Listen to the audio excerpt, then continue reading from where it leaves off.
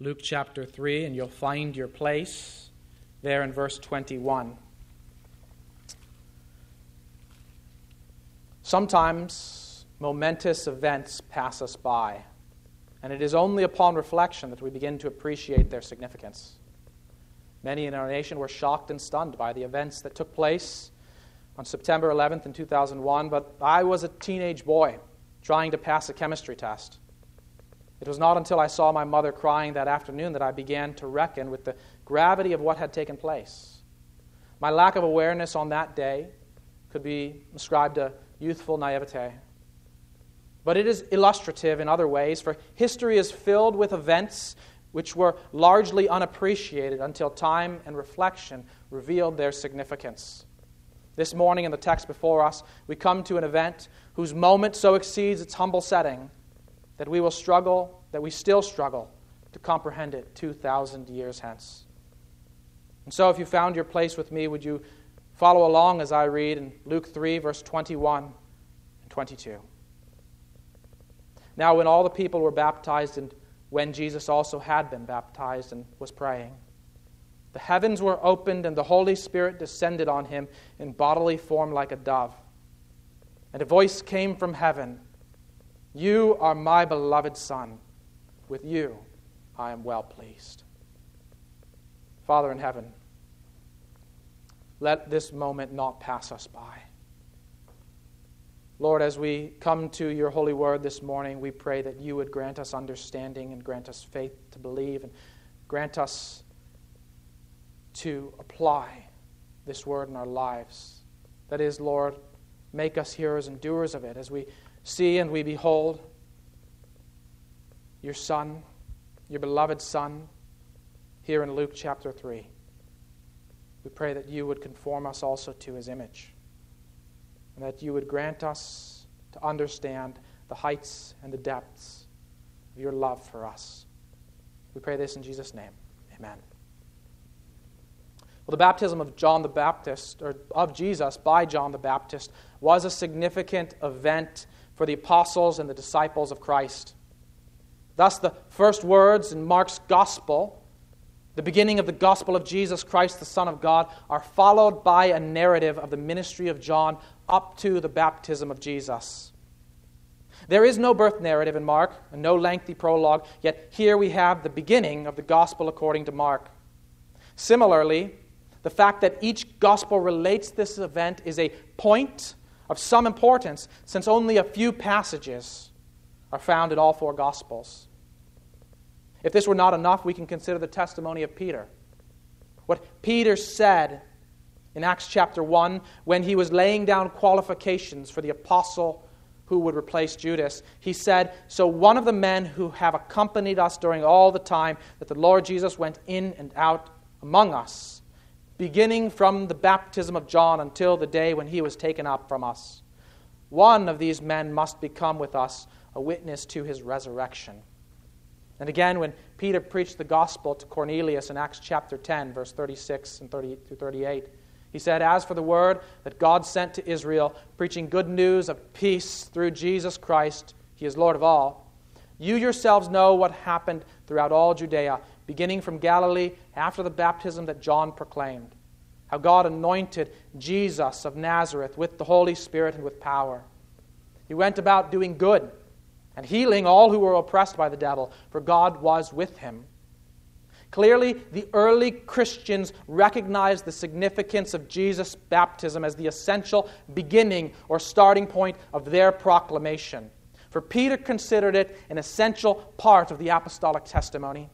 And all four evangelists included this event near the beginning of their narratives. But we are left to wonder why. Why is this such an important aspect of Christian proclamation? I suspect we find our answer in the testimony that comes to us from some in the early church. As Christians found themselves in increasingly hostile debates concerning the nature of Christ and the triunity of God, they sometimes responded to their skeptics with this simple phrase, "Go to the Jordan, and you will see it."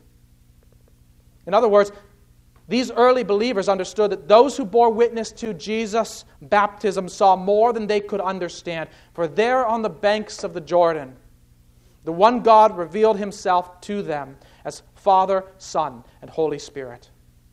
On that day at the Jordan, man beheld the triune God as he beheld Jesus Christ. And so this morning, let me invite you with those words. Let us go to the Jordan and let us behold our triune God. But first, let me test this claim that this is the reason why this proclamation was so essential for the apostles. And we'll test it in two ways. By considering what Luke holds forward, that is, what he highlights as important in this text, and by comparing his account with what we find in the other Gospels to see what they share in common and where they offer differing details. That is to say that those things which they all hold in common, I would suggest to you, are the essential elements that make this testimony so important in the proclamation of the gospel. We read these words from Luke. Now when all the people were baptized, and when Jesus also had been baptized and was praying, the heavens were opened, and the Holy Spirit descended on him in bodily form like a dove, and a voice came from heaven, "You are my beloved Son. With you I am well pleased." The first verse sets the stage by establishing the setting. But the primary action begins at the end of that verse with three verbs. Three verbs coming at the end of verse 21 and into verse 22, where we see that the heavens were opened, the Spirit of God descended, and the voice came from heaven. It's not unimportant that Jesus was baptized. It's not unimportant that all the people had been baptized. And it's not unimportant that Jesus was praying at this moment. But Luke calls our attention to these things in a way of setting the scene. The main point comes then in those three actions: in the opening of the heavens, in the descent of the Spirit, and in the voice that came from heaven. As Darrell Bock puts it, Jesus gets baptized. The actual baptism itself is underplayed, since Luke makes clear that the important event followed the actual baptism. Now, we should note the fact that Luke calls attention to Jesus' praying. We will see this again and again in Luke. It's a unique aspect of Luke's account. The other gospel writers don't mention the fact that Jesus was praying when all this happened. But Luke frequently calls attention to the way that Jesus prays, specifically at significant times in the course of his ministry. And so, in Luke 6, verse 12, when he selects the 12 apostles, we see that he is praying. And when Peter confesses him as the Christ, in Luke 9:18, we see that Jesus was praying. And at the Transfiguration, in Luke 9:29, and when he instructs his disciples in how to pray in Luke 11:1, we see that they're responding to the fact that he is praying. And again, before he goes to the cross in Gethsemane, he is praying. Luke is going to draw our attention to these aspects of his life, to show us the prayer life of Jesus, and we'll see that as we proceed through Luke's gospel, but also to highlight significant events. Many very significant events in Luke's gospel follow after we see Jesus praying. And then the main action comes at the end of verse 21. It centers on those three verbs, as I've said: the opening of the heavens, the descent of the Spirit, and the voice that came from heaven. And I submit to you this morning that these are the three elements that all four Gospels share in common when they speak about the baptism of Christ. When we compare Luke with the other Gospels, we see that the other Gospel writers offer different details, but they include the same essential testimony. For example, only Matthew records these words spoken by John the Baptist in response to Jesus in Matthew 3, verse 14 and 15. There, Matthew writes, John would have prevented him, saying, "I need to be baptized by you, and you come to me?"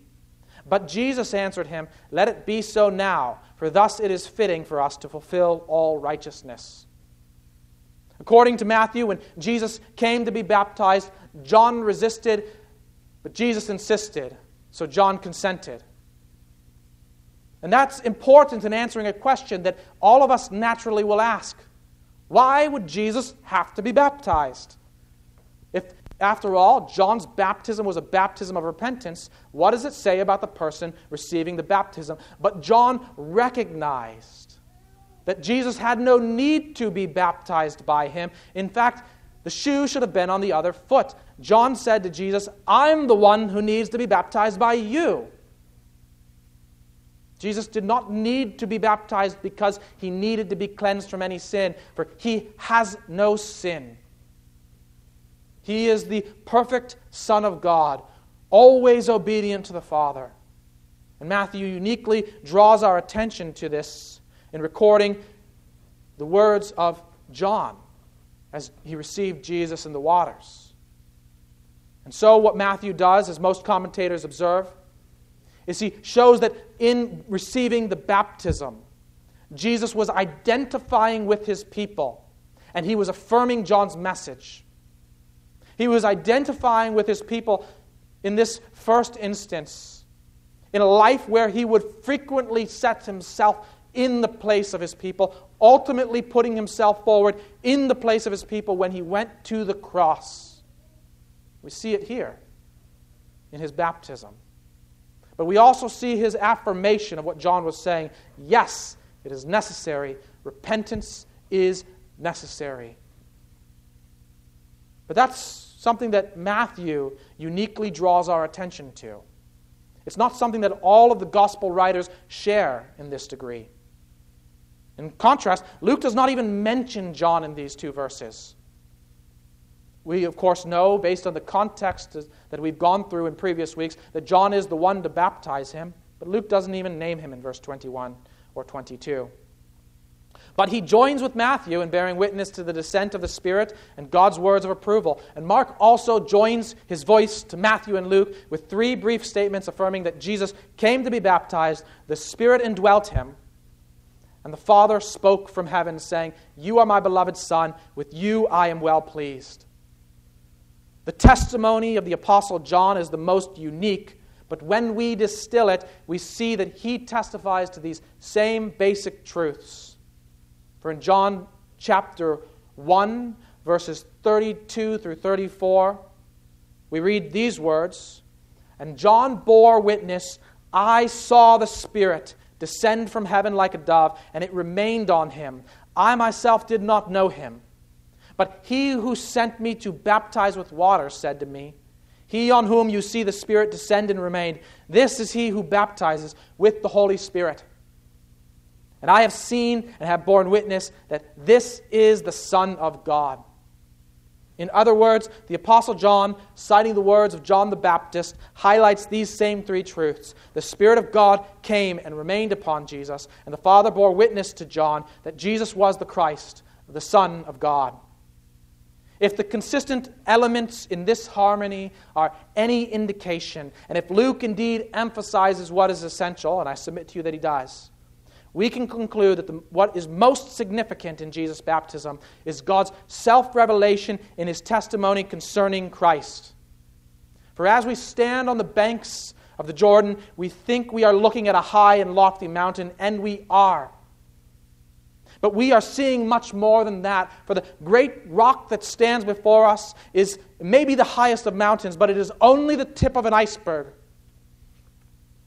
And it's an iceberg that goes all the way down to the ocean floor and keeps on going.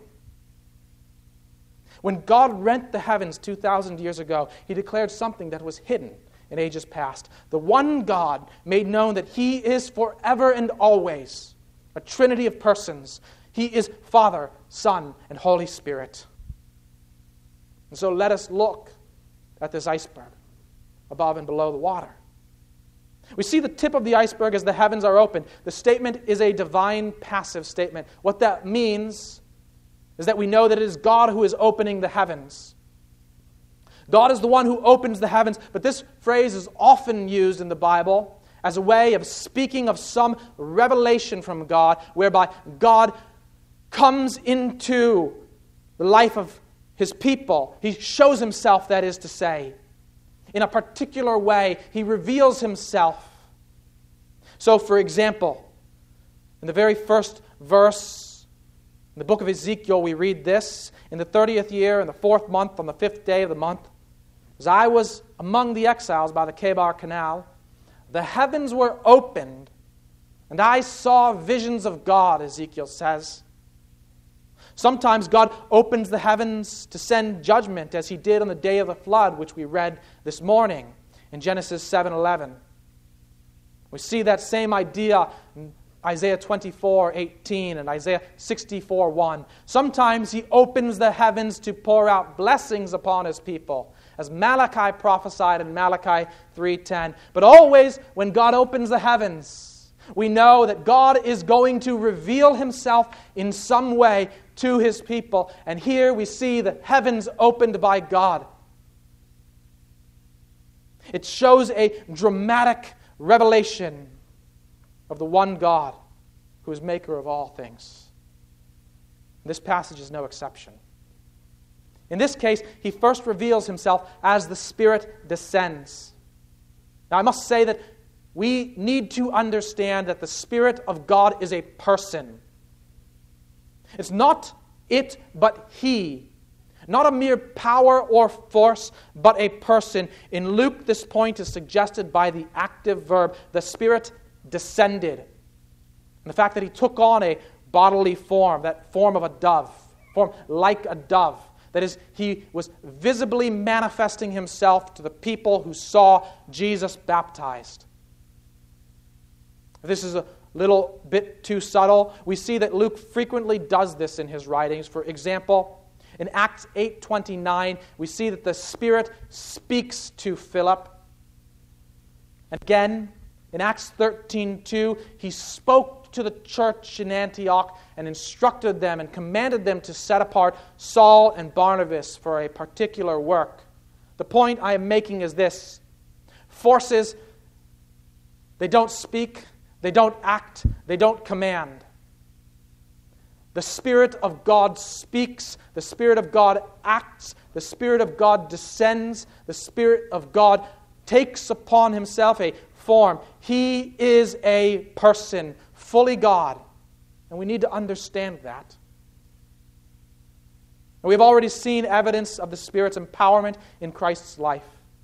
Mary conceived by the power of the Holy Spirit in Luke 1:35. Moreover, Luke's account in Luke 2, verse 40 to 52, of the boy Jesus in the temple, shows us that the Spirit is working in his life in subtle ways. For we see throughout Luke that the gift of wisdom is a gift of the Spirit.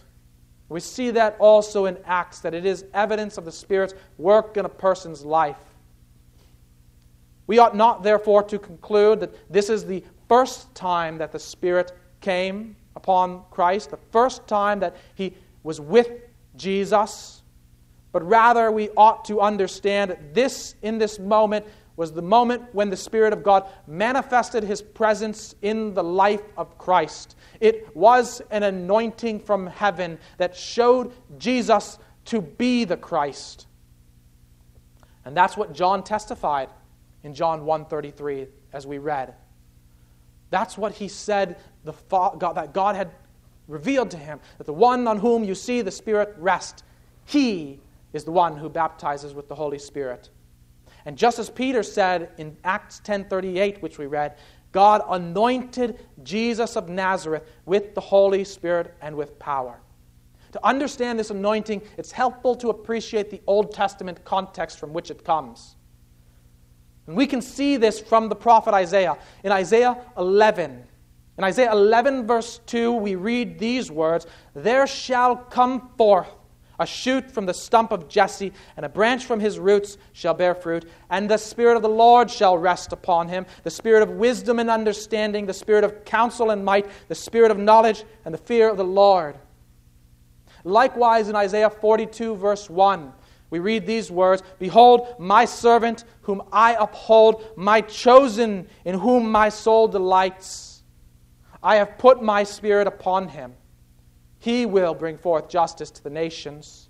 And this is likely the passage that is at the forefront of Luke's mind.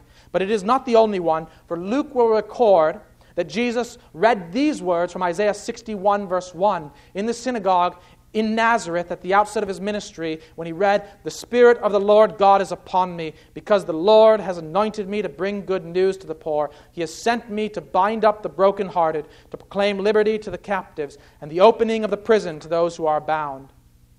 Thus you can see why it was such an important sign that the Spirit of God descended upon and remained upon Jesus. This is the consistent message across the pages of Isaiah, that the Christ would be singularly endowed with the Holy Spirit. For all who knew the words of Isaiah, when they saw the Spirit descend in bodily form, they would have been faced with one unavoidable conclusion: Jesus is the Christ. In a sense, though, all of this is the iceberg above the waterline. The voice of God from heaven, however, bids us further.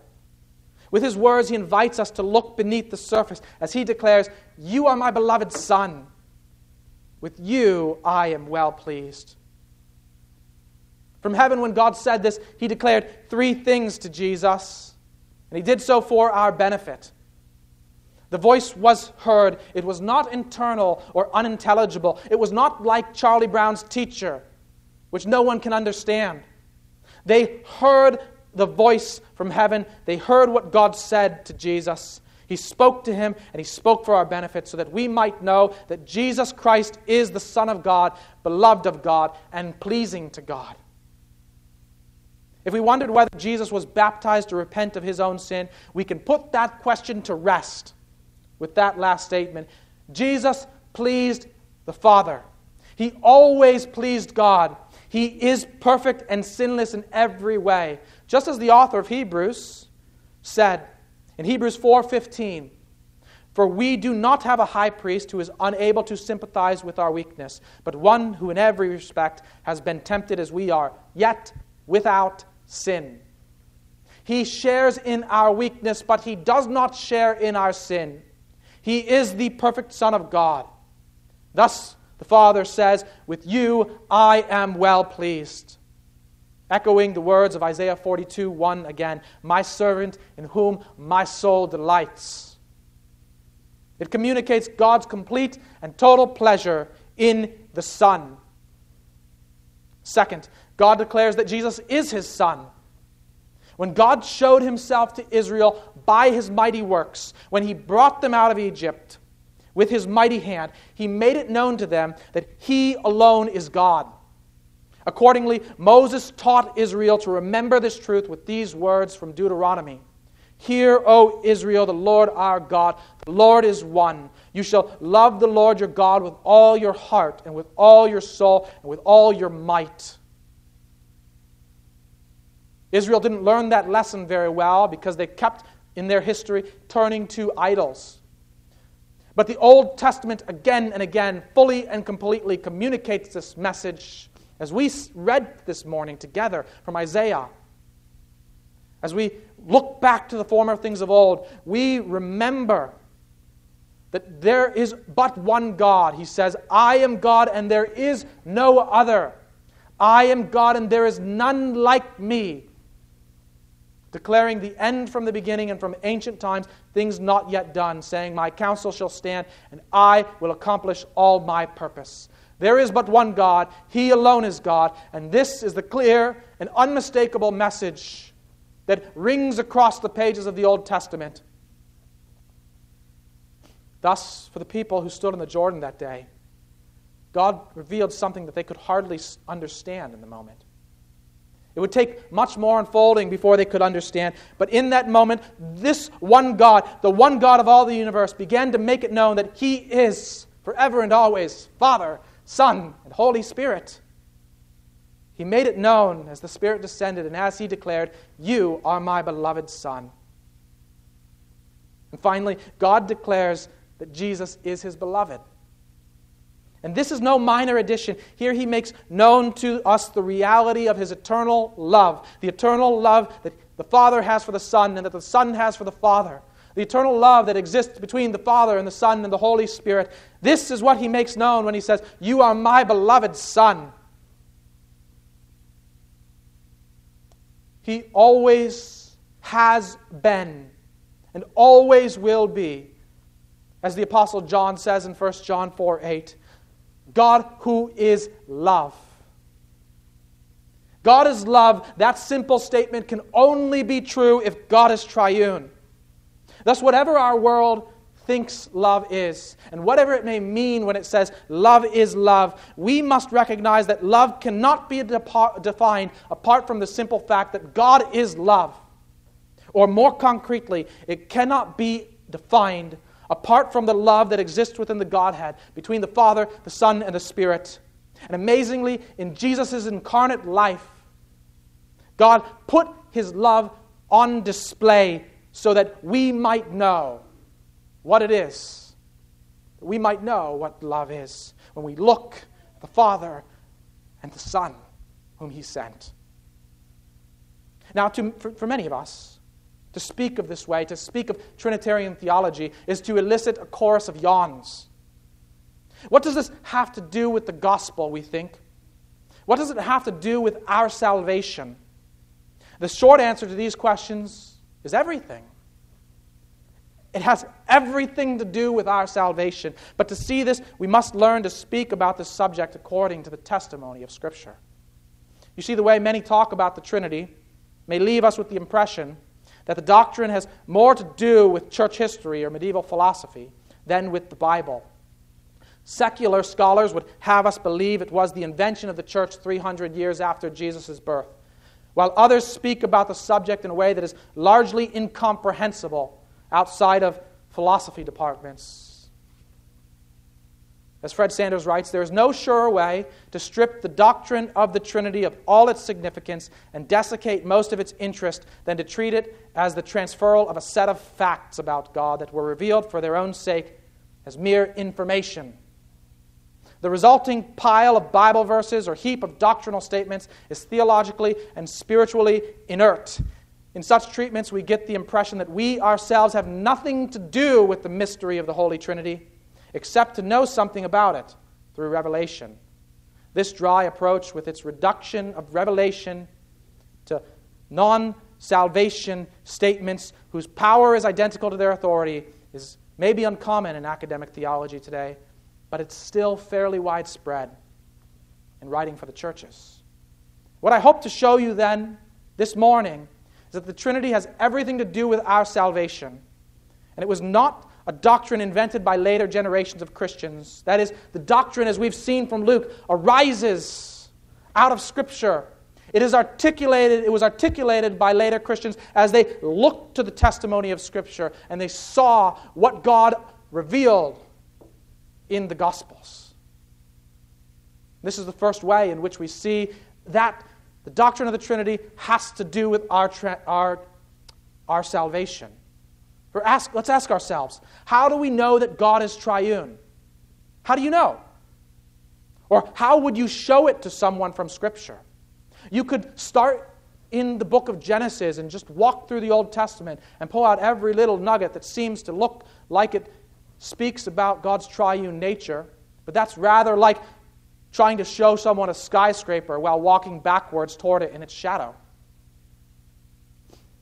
God is triune and always has been, and so, of course, we see examples of it in the Old Testament. But we see it with clarity when we come to the Gospels.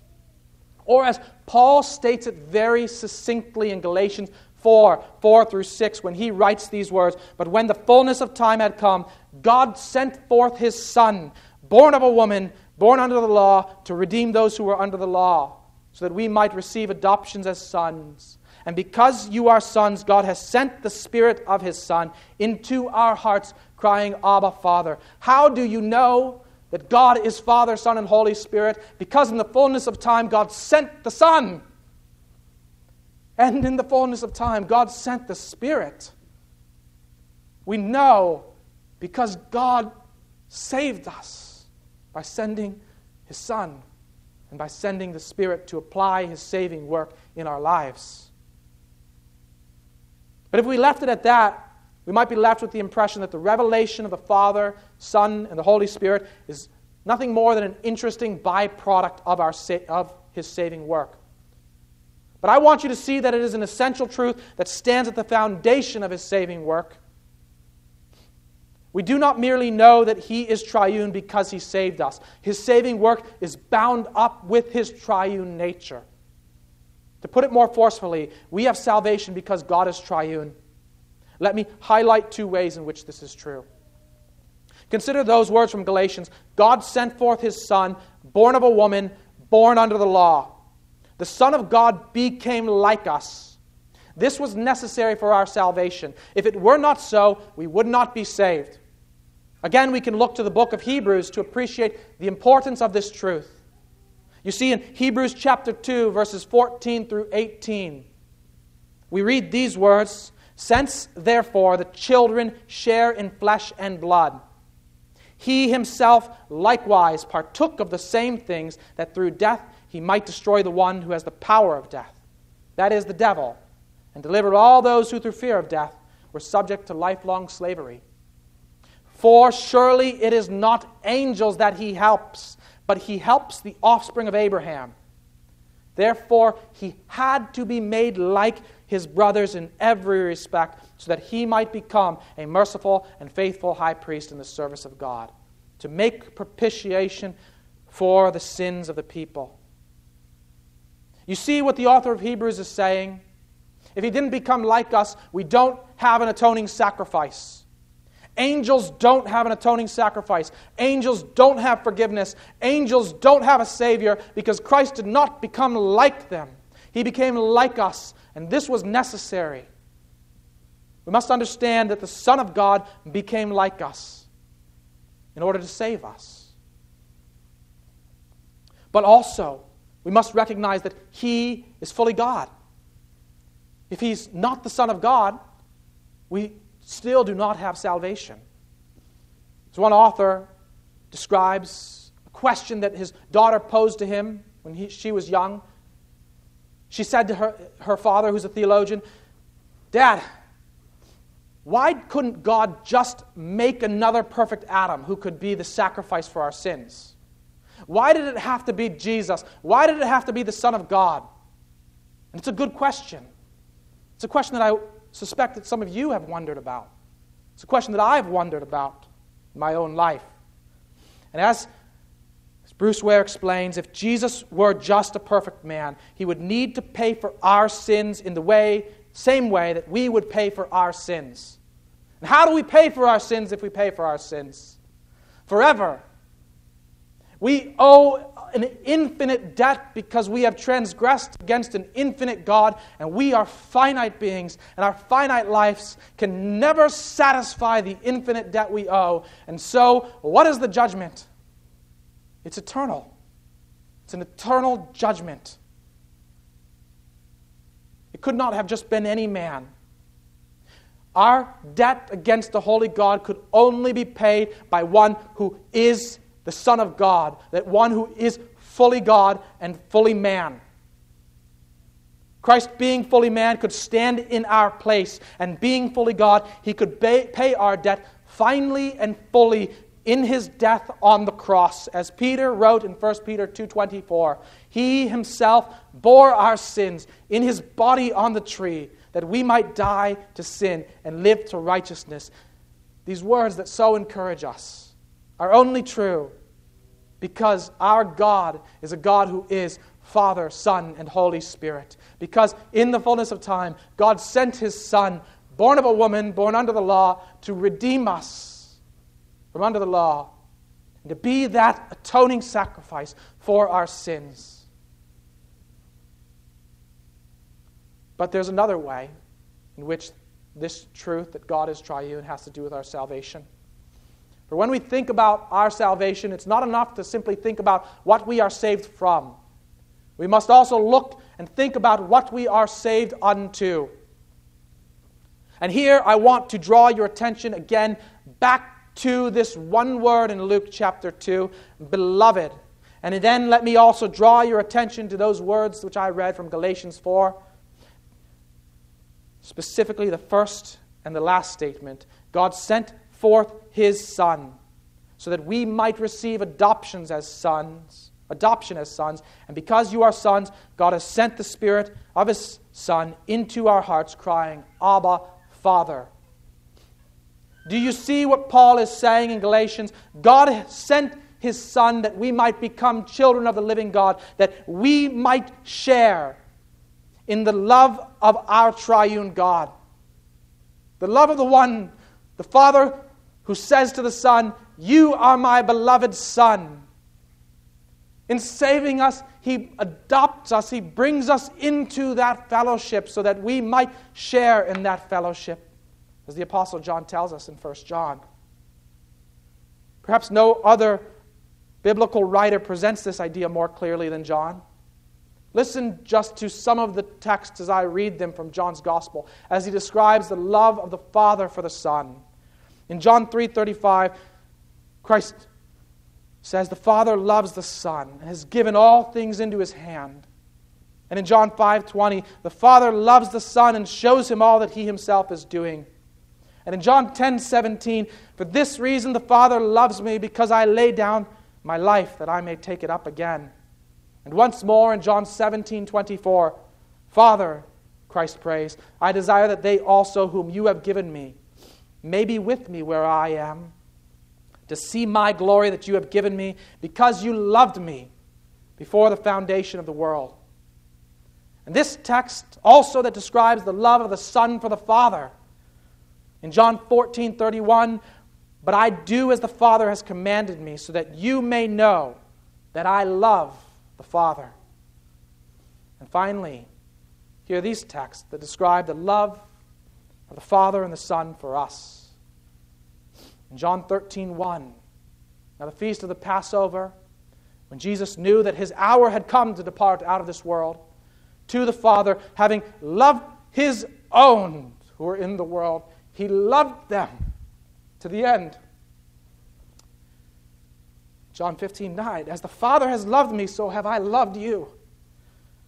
In 16:27, for the Father Himself loves you because you have loved me and have believed that I came from God.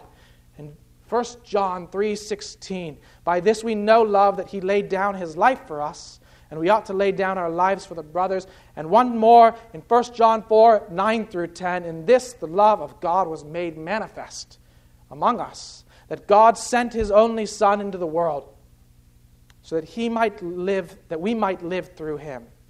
And this is love.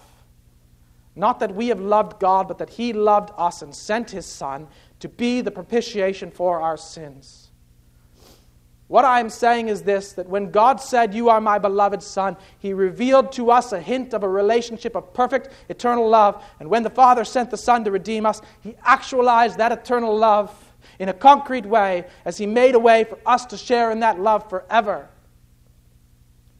So as we behold our God, we see one who in His nature is the very definition of love. And in His dealings with us, particularly in the incarnation of Christ, He shows us that the love, what the love looks like in concrete ways. That's what we're saved unto. We are redeemed so that we might be children of the living God. And if we are His children, then He loves us. And He enables us to love Him, to love one another. This is why the Father sent His beloved Son into the world, so that He might save us unto this. And in this light, there is really only one application. There is really only one response that is appropriate. In a word, doxology, worship. So let us praise our God who is Father, Son, and Holy Spirit, with all that is in us. And to do that, we're going to join our voices together in a minute in a closing hymn of the Father's love begotten. But before we do, I want you to consider the words of that hymn. For we think of this as a Christmas hymn, but it is really much more. It is a hymn concerning the eternal relationship of the Father to the Son. It is a hymn concerning our triune God, who is Father, Son, and Holy Spirit. And thus the first words of this hymn, of the Father's love begotten ere the worlds began to be. He is Alpha and Omega. He the source, the ending He of the things that are, that have been, and that future years shall see. evermore and evermore.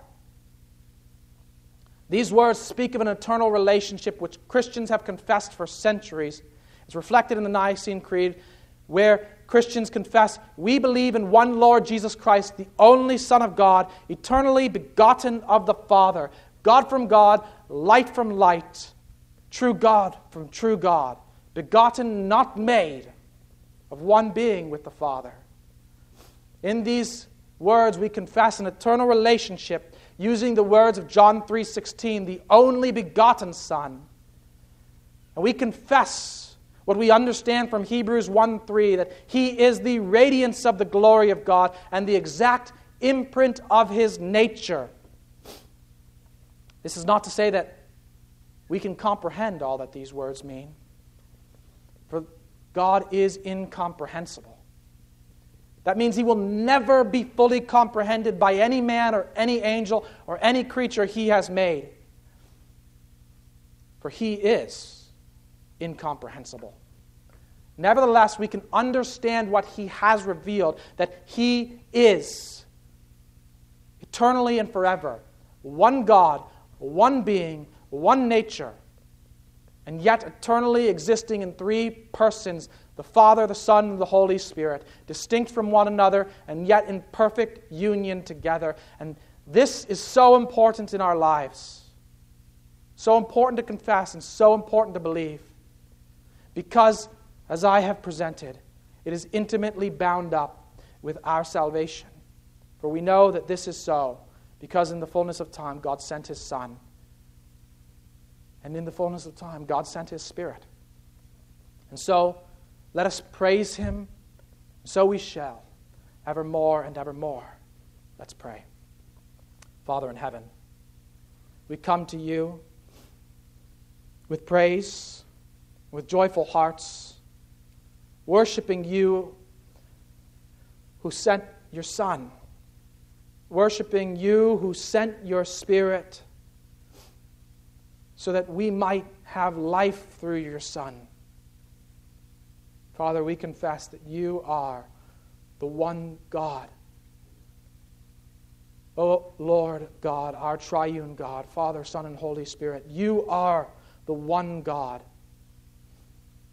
eternal and infinite. And so we pray, O Lord, that You would receive our humble praise this morning as we bow before You in worship. In Jesus' name we pray. Amen.